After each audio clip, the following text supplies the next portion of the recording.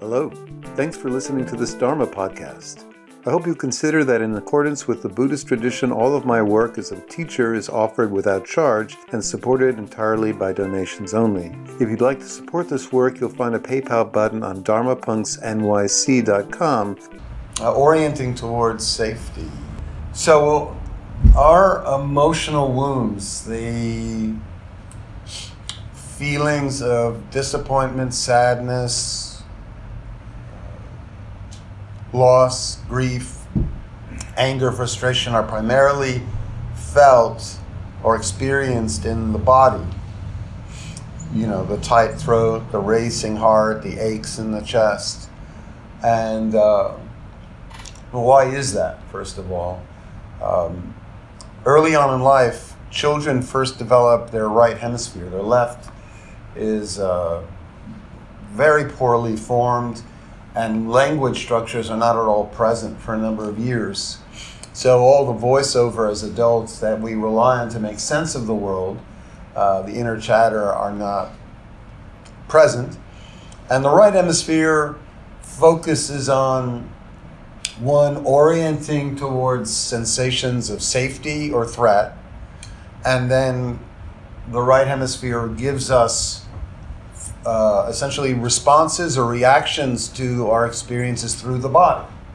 Your left brain gives you reactions to your life through thought and representation, but your right is a somatic, physiological hemisphere of the brain that essentially speaks to you through the body. So there's two ways human beings respond to disappointing events. One is called hyperarousal and one is called hypoarousal. Hyperarousal is when we become anxious, rigid, fixed on a threat, fidgety, wanting to move, fight, flight, impulsive, repetitive, impulsive thoughts, always on edge. And over time, if we rely on the same forms of hyperarousal or hypervigilance, these tendencies, as we'll see, will get locked in for the body. They will become tendencies. Another way that we respond to disappointing events is when we're completely overwhelmed, frightened beyond our ability to defend ourselves, a child who feels terrified of its own caregiver. Then we do something known as dissociate. We shut down, we stop the body. There's this thing called a dorsal dive where the vagal tone in the front of the body just goes completely limp and your body just essentially loses all form. And we go into a disconnected state where we can't move, we can't think, vital functions in the brain are switched off. And this can be very helpful during a trauma. When you dissociate during a traumatic event, a car crash, loss of an attachment figure, when you're about to be beaten up or something like that, depersonalization helps you go through the experience without remembering anything or remembering very little.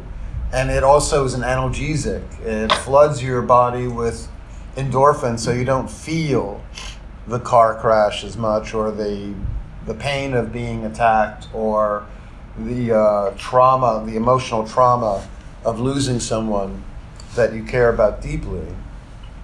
However, when emotionally wounding events happen very frequently, especially in our childhoods, we either habitually, one, go into hyperarousal and clench and become anxious and hypervigilant and scanning constantly for threats and on edge and impulsive, or we habitually disconnect from our bodies and shut down and live our childhoods in a fugue state.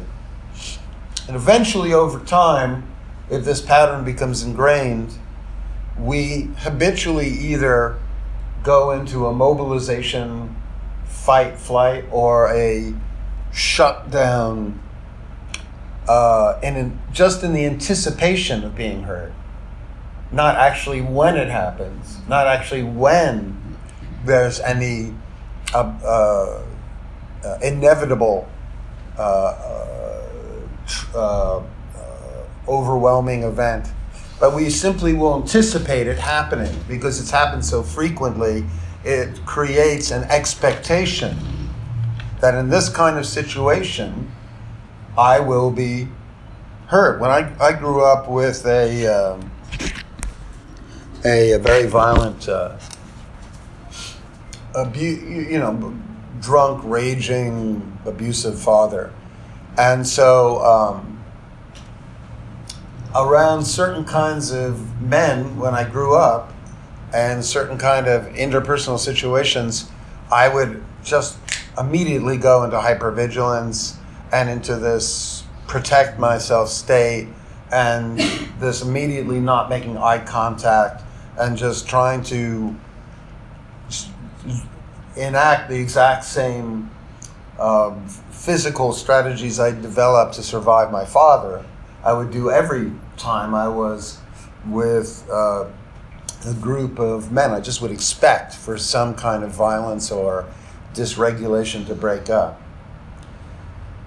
Of course, if we continuously, many of us who've had sexual or physical trauma in childhood, if we continually disconnect from our body to survive, eventually we so frequently disconnect from awareness of our bodies, we self-numb, that over time we lose any awareness of its signals, its thirsts, its tiredness, its we abuse it through exercise or work or overeating or lack of sleep because we no longer feel it. It's just this vague set of sensations down below that we've habitually disconnected from. So this brings me to explain a very important concept, which is procedural learning. Everything that we do repeatedly early on in life eventually becomes automatic, ingrained, and you no longer need to essentially trigger it consciously. You just do it. And you're not even aware of it being in operation.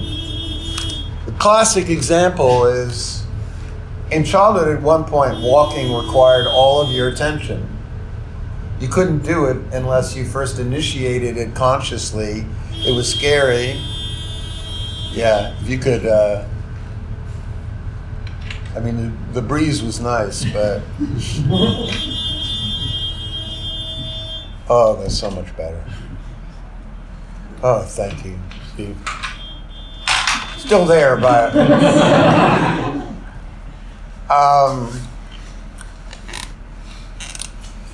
so we develop these routines like walking, chewing, standing, sitting, riding a bike, swimming, tying our shoes, the whole list of what's called automatic behaviors that you no longer need to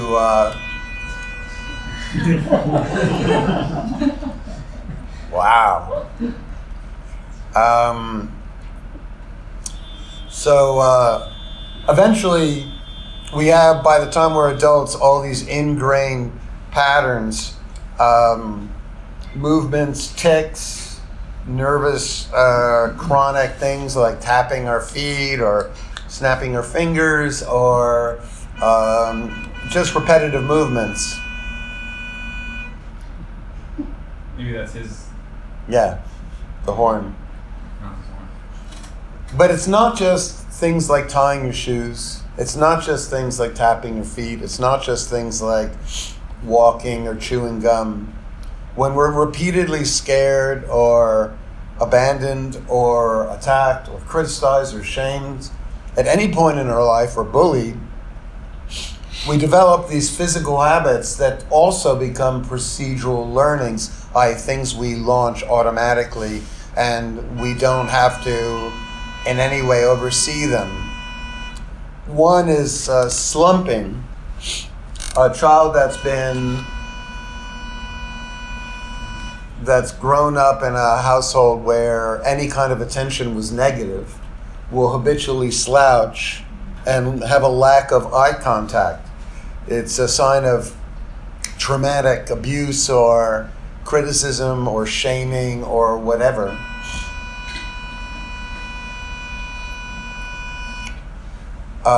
An artificially rigid back can be a child who throughout high school had to front to survive, had to make themselves bigger to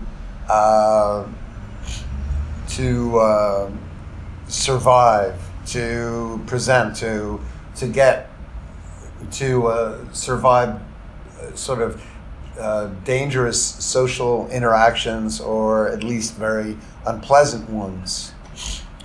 Difficulty looking in the mirror is almost invariably a sign of feelings of shame, helplessness, stemming from a childhood where one caregiver was not available, so the child blamed itself for the loss of connection, and then in subsequent years, over time, can never look in the mirror because she or he believes there's something unlovable that they'll see in the mirror.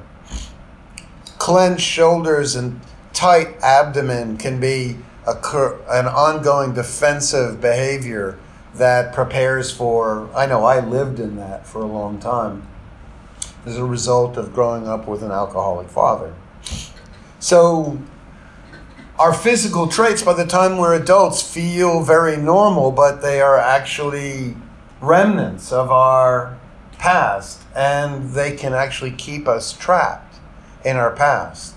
The way we physically act in interpersonal situations, by cowering and getting smaller, or by becoming larger and more aggressive, or shutting down and not being capable of verbalizing our needs, or on the other hand, relying on anger and fight impulses to get through. All of these patterns become procedural learnings, and the problem is they keep us living in our past, in our childhood, in the present. For example, classic example, a child grows up in a family, once again, where being paid attention to or making eye contact is never good, always leads to shaming or criticism or judgment.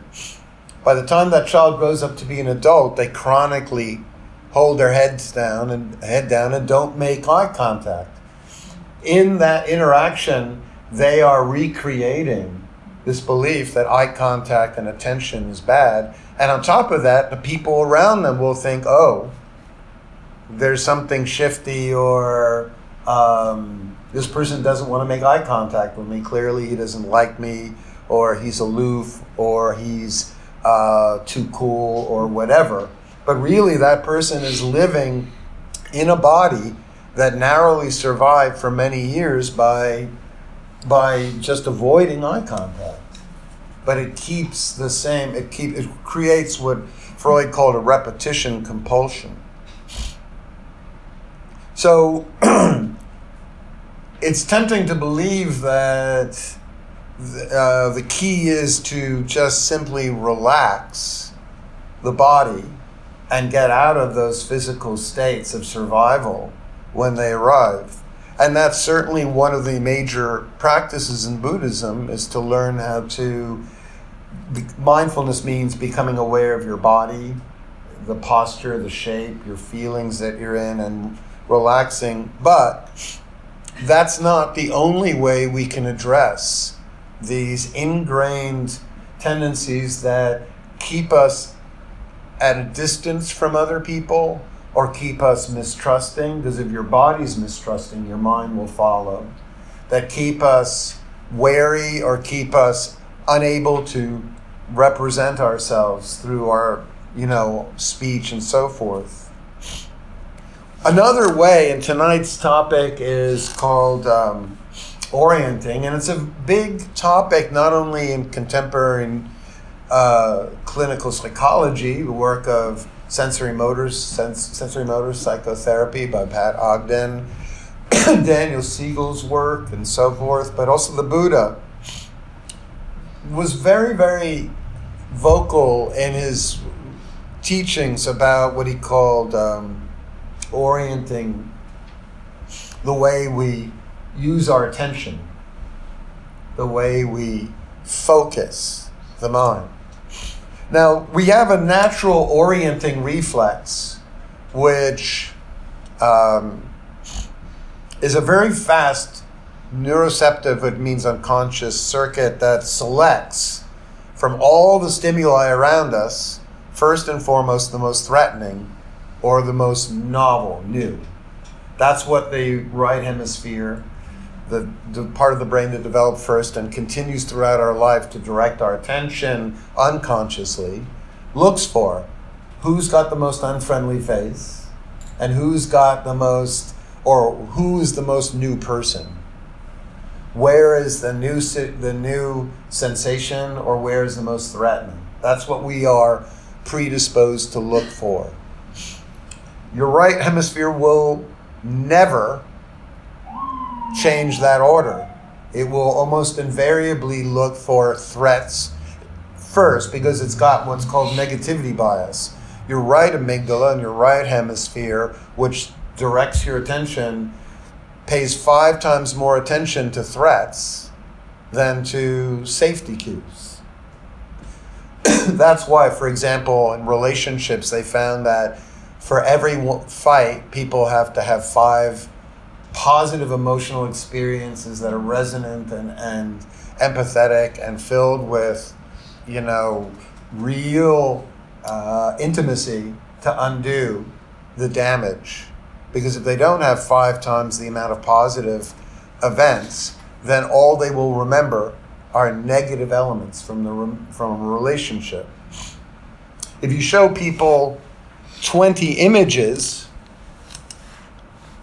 of 20 photographs of people and say, 7 are positive, 7 are negative, and 6 are neutral, I hope that equals 20. And then you show a week later the same photographs to an individual, they will remember all of the 7 negative faces. They will remember 2 positives and none of the neutral. So that's a sign of, that's essentially how the brain works. We are just fixated, the right hemisphere, the unconscious, habitual defense mechanisms are fixated on negative stimuli. So the Buddha, in his suttas on attention, which is has very many names in Vijnana, Phassa, and so forth, but the focus is on essentially using the left hemispheres, the rational mind's ability to counterbalance this negativity bias that constantly has us orienting towards threat and then going back into our early maladaptive strategies to survive at all costs, whether it's shut down or become angry or monosyllabic or untrusting. The more we allow our natural attention qualities in the right hemisphere to guide us, you don't put effort into where you focus your attention, you will invariably look for negative stimuli. When I first started teaching 15 years ago, it was not something that I really wanted to do. The teacher left and was basically the song that said, either you're going to teach or this is going to fall apart. I was pretty fucking terrified to begin with of doing it. Subsequently, I got 3 years of teacher training, became an empowered teacher, Buddhist pastor, and all that. But when I was first teaching, my brain would constantly look for the one person in the room who was yawning or was like, "What the fuck am I doing here?" And no matter if there could be 10 people smiling or really interested, but I would just find that one person who was looking away or not engaging, and I would work myself up. Because when you orient towards a threat or a disinterested face, the next thing that happens is the automatic ingrained procedural learnings will take over. You'll either shut down or you'll start to get tight, you'll look down, or you will start to, get into the I have got to get out of here flight mode, or you'll get angry. Are you following me, by the way? Uh-huh. Okay. So, the Buddha noted that from constantly bringing attention, phassa, to threatening stimuli, the next thing that always follows is strong feelings, which always initiate defensive behaviors. So, those of us who, for example, grew up with one parent who was emotionally unavailable or would disappear, will constantly orient their attention towards love objects, other people who do the exact same, because that's what their right amygdala has been trained to do. And that's why people date over and over and over again the same kind of person, because throughout childhood they've been trained to orient their attention on the unavailable. The child who grows up with the overbearing parent will constantly bring their attention towards the overbearing or controlling individual in the room and not see the 19 people that have none of those qualities. So the key is learning to consciously reorient. Buddha had a wonderful, there's a whole sutta on this called the Sabbasava, where he talks about learning how to not focus your attention on threats and move it towards signs of safety. My favorite example of this, and I'm not going to reveal too much because I just want to give you the broad strokes. A friend of mine, she was in a park having a lovely lunch, and then a stranger suddenly sat down next to her in the same bench, and he was huffing from a rag, and that's never a good sign, by the way. when you're sitting on a bench and somebody sits next to you and they're huffing from a rag, you know this is not going to go well. Just give up, any hopes for this being an enlightening conversation, and immediately started speaking in tongues and was just gesticulating, not dangerous, but clearly she didn't feel that this was an engagement that she wanted. So she was really polite. She smiled and she just nodded. She said, "Thank you." She got up. She walked away. And she was very in that original startle state of monitoring the situation. But fortunately, she oriented towards, as she got out of the park and the person was following her, this individual, she oriented, instead of fixating on him, she oriented towards where is their safety right now. And because she did that, she didn't freeze, she didn't panic, she didn't go into what was ever ingrained. She went into the CVS, which was the smartest thing you could do. Go to where there are people. And of course, because this gentleman, unfortunately, was obviously deep in the mires of addiction, and the moment he went in to follow her into CVS, he became overwhelmed with the lights and the people, and she simply slipped out and walked away and was completely safe as a result. But if we orient and allow our minds to keep us fixated on threat cues, it doesn't make us safer. Even if you are suddenly in an altercation or you're having a really intense conversation with a colleague or a roommate or somebody who is being verbally abusive, if you hyperfixate on their facial expressions, it will lock you into right hemispheric ingrained behavioral patterns. And I guarantee you those patterns will be very old. They will stem from earlier times in your life where you were much less capable of making smart choices. They will be the ingrained patterns established from, I have to do anything I need to survive. They will be from your childhood. But if you decide, like setting a boundary, if you decide where you're going to focus, pull your attention away Not in a, I'm going to avert my eye glance, but just look for a safety cue and then bring your attention back and then look for a safety cue and then bring your attention back. You no longer will be thrust into that physiological, defended, shut down, or otherwise state. That left hemisphere going into, I'm going to choose where to keep my attention and look for signs that I'm safe, actually then will activate a region called your dorsolateral, and that will allow you to think out of the box. How do I want to deal with this situation? You won't be trapped in our normal impulses. So, tonight we're going to do a meditation based on just this. We're going to put the Buddha's exercise on bringing attention. It's called pennulation. Bringing our attention to something that we don't like, and then bringing our attention to something that's positive. When we simply try to ignore an unpleasant situation, a pain in the body, that doesn't work because your right hemisphere will never allow you to do that. And two, obviously if you are in a difficult interaction, constantly looking away for safety is not going to be the solution.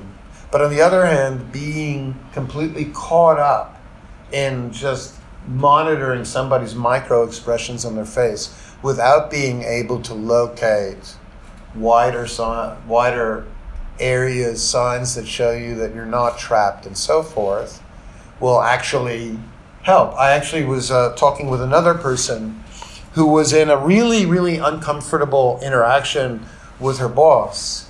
And she was becoming more and more small and just allowing this person to unload on her all of her, all of his, actually, it was a man, all of his issues on this person.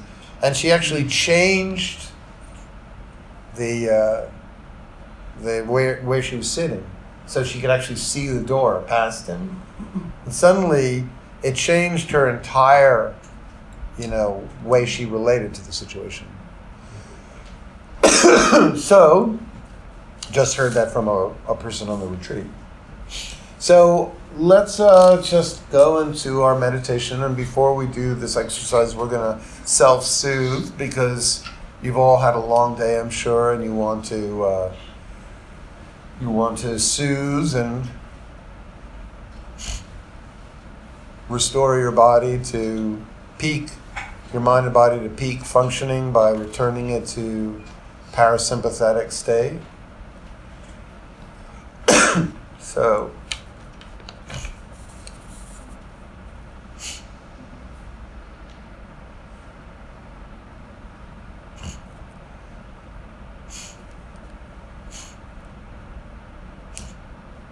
let's take a nice full in-breath through the nose and squinch your face if you like. Make an ugly pinched nose, furrow your brow, lock your jaw, just clench the cranial nerves and then release with your out-breath.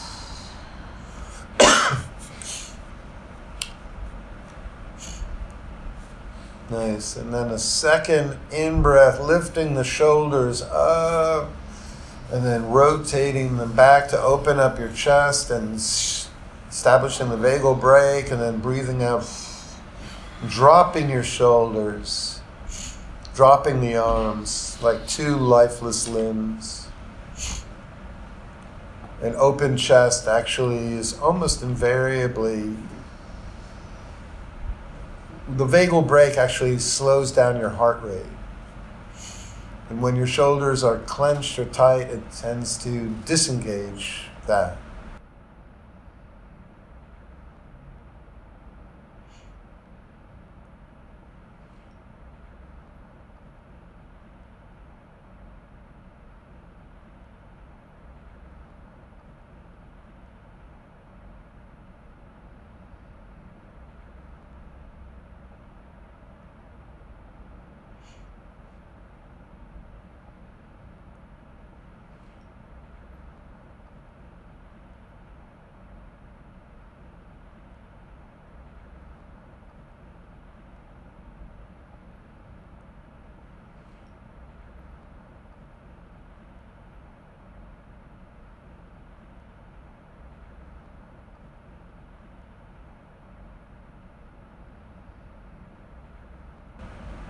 And for our third breath, imagine you're breathing into your belly, i.e., your belly is expanding and pulling in the breath through your nose till it's really a bloated basketball. And then as you breathe out, just feel the air being pushed out slightly by the belly. So allowing the air into the belly and then expelling the air out. This is known as abdominal breathing, and it's a yet very useful tool because when you relax the belly, that's the hub of the vagus nerve. And when we're in fear, we tend to clench our bellies, as well as when we're in any sympathetic arousal state. When you're in relax and digest state, your belly is very soft and pliant. So when you soften the belly, you send a message up to your right insula saying, I'm safe right now.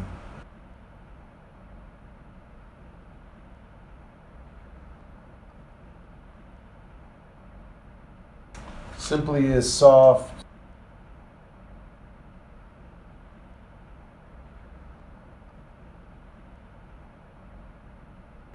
belly.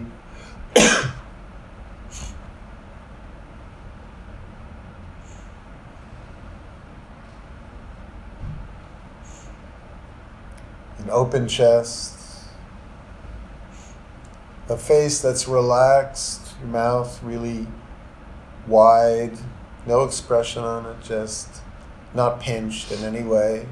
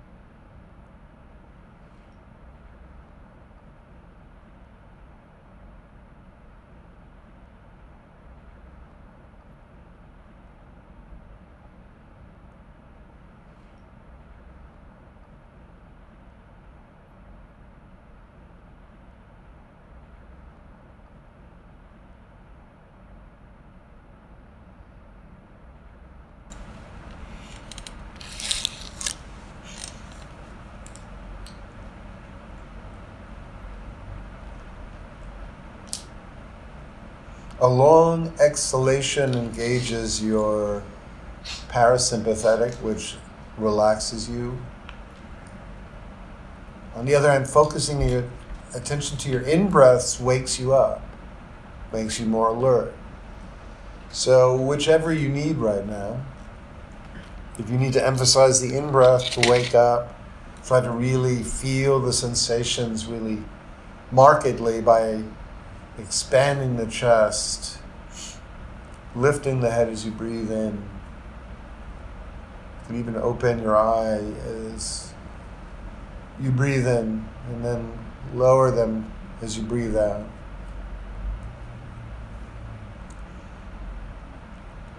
If you need to relax,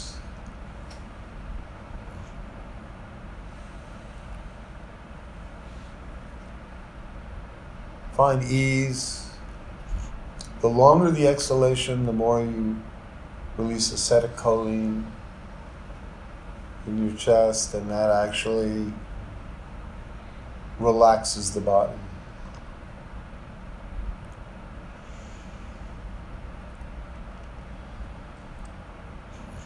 You can think of meditation as like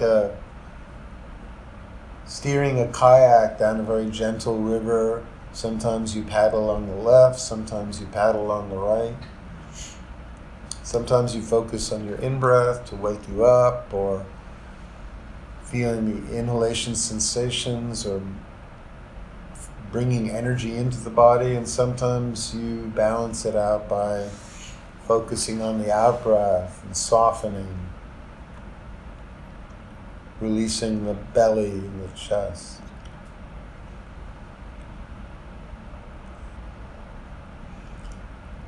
And lastly, We want to cultivate the same kind of awareness that we have when we're at the beginning of the first day of a vacation, when you travel somewhere, and the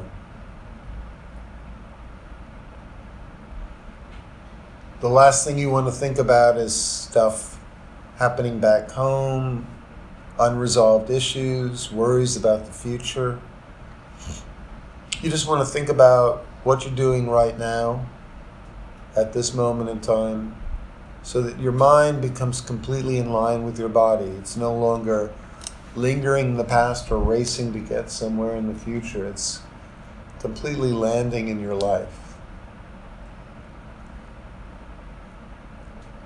That's the entire spirit of meditation.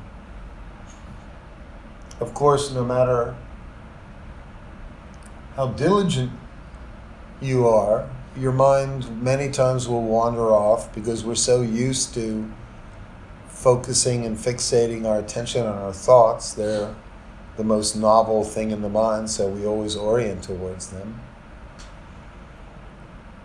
And you'll be pulled away from just hearing the sounds of the present, feeling the body, the in-breath, just landing in your life.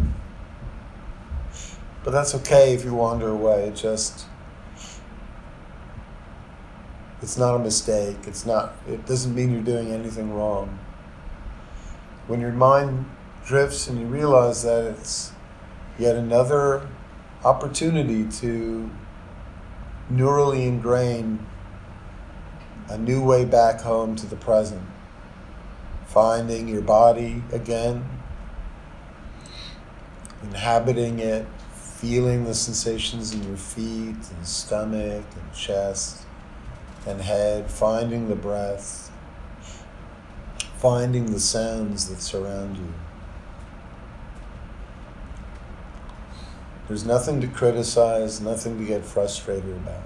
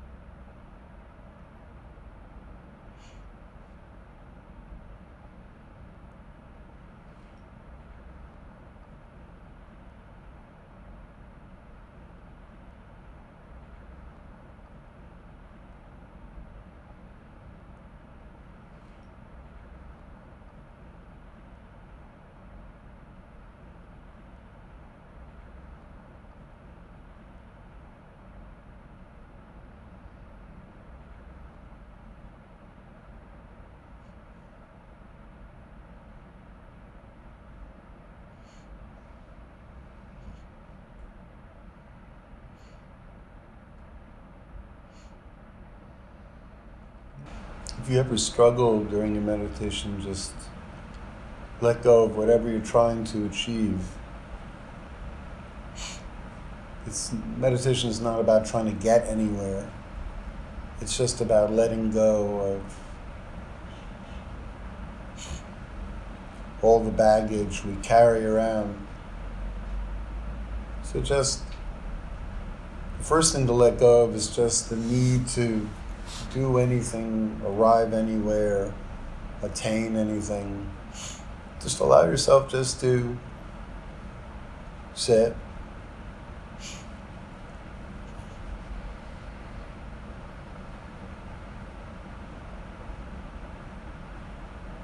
And if anything comes up that's challenging, just remember to just soften the belly, soften the chest, breathe. Don't push away or fixate.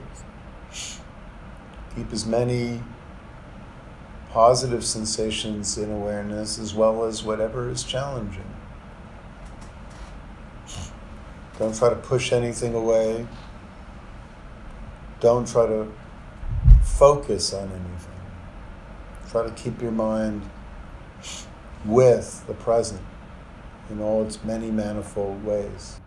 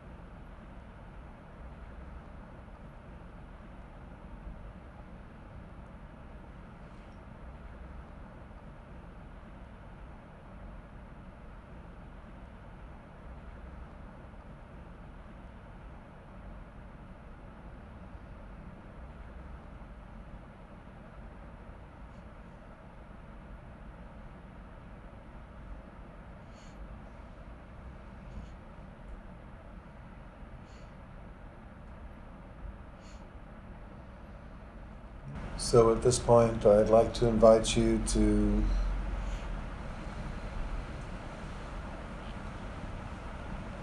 try to bring to mind some challenging experience you've had recently. Given that we're a social species that is constantly orienting towards people, it may very well be an interpersonal situation. Negative events, a situation where you found yourself either becoming shut down, difficult to express what you needed in words. You felt constantly on the defensive. You felt disproportionately angry out of the blue. You felt anxious and unable to sit. Whatever situation comes to mind.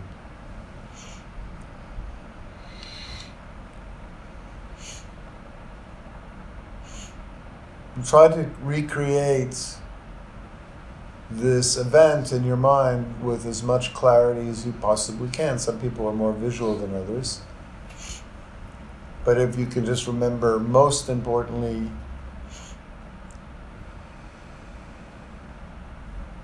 just what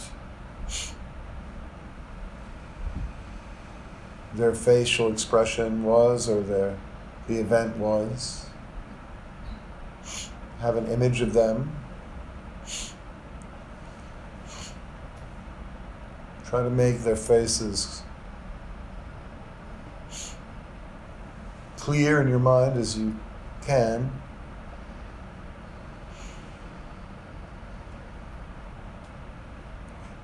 If this interaction happened over the phone, just visualize what you were looking at the time.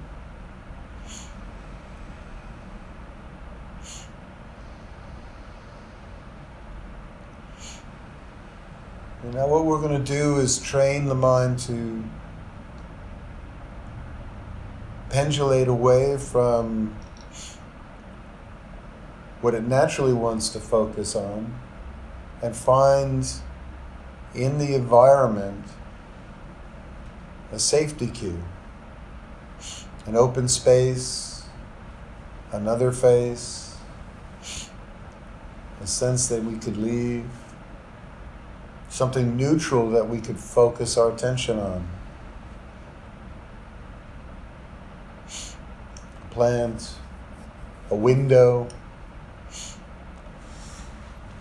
Even if you can't remember such a cue, create one in your mind just for the exercise. Create an alternative image to this individual's facial expression.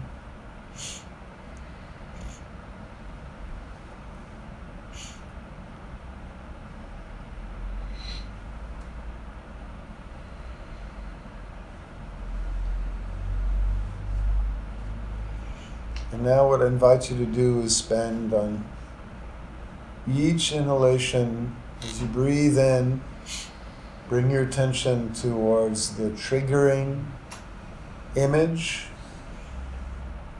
And then as you breathe out, move your attention, your mind to an image that is relaxing, deactivating, something else. As you breathe in, you might feel your body become tense as you look at or visualize the negative. And then as you breathe out and visualize something that is an exit, a way out, an open space, a window, a friendly individual.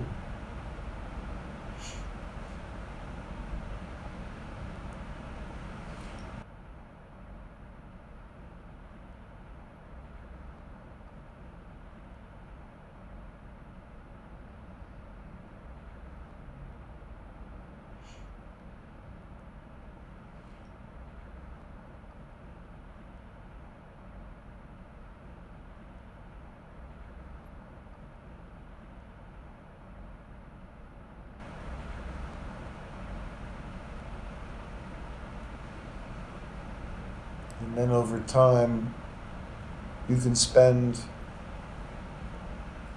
longer durations lingering on positive, using your left brain to focus away from the unfriendly, the critical.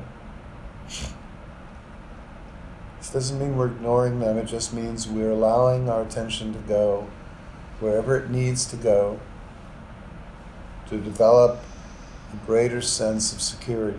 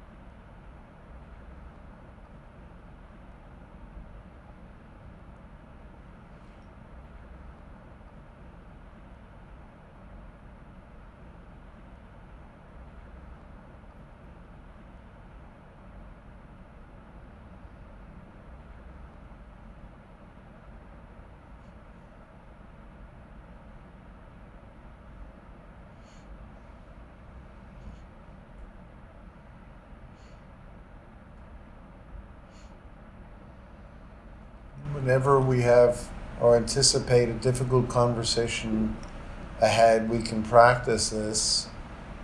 The more you practice it before a challenging interaction, the more you will go through the actual interpersonal event without getting mired in feeling triggered. So, in a moment I'm going to ring the bell. When you hear the sound, if you could slowly open your eyes at a pace that feels right for you.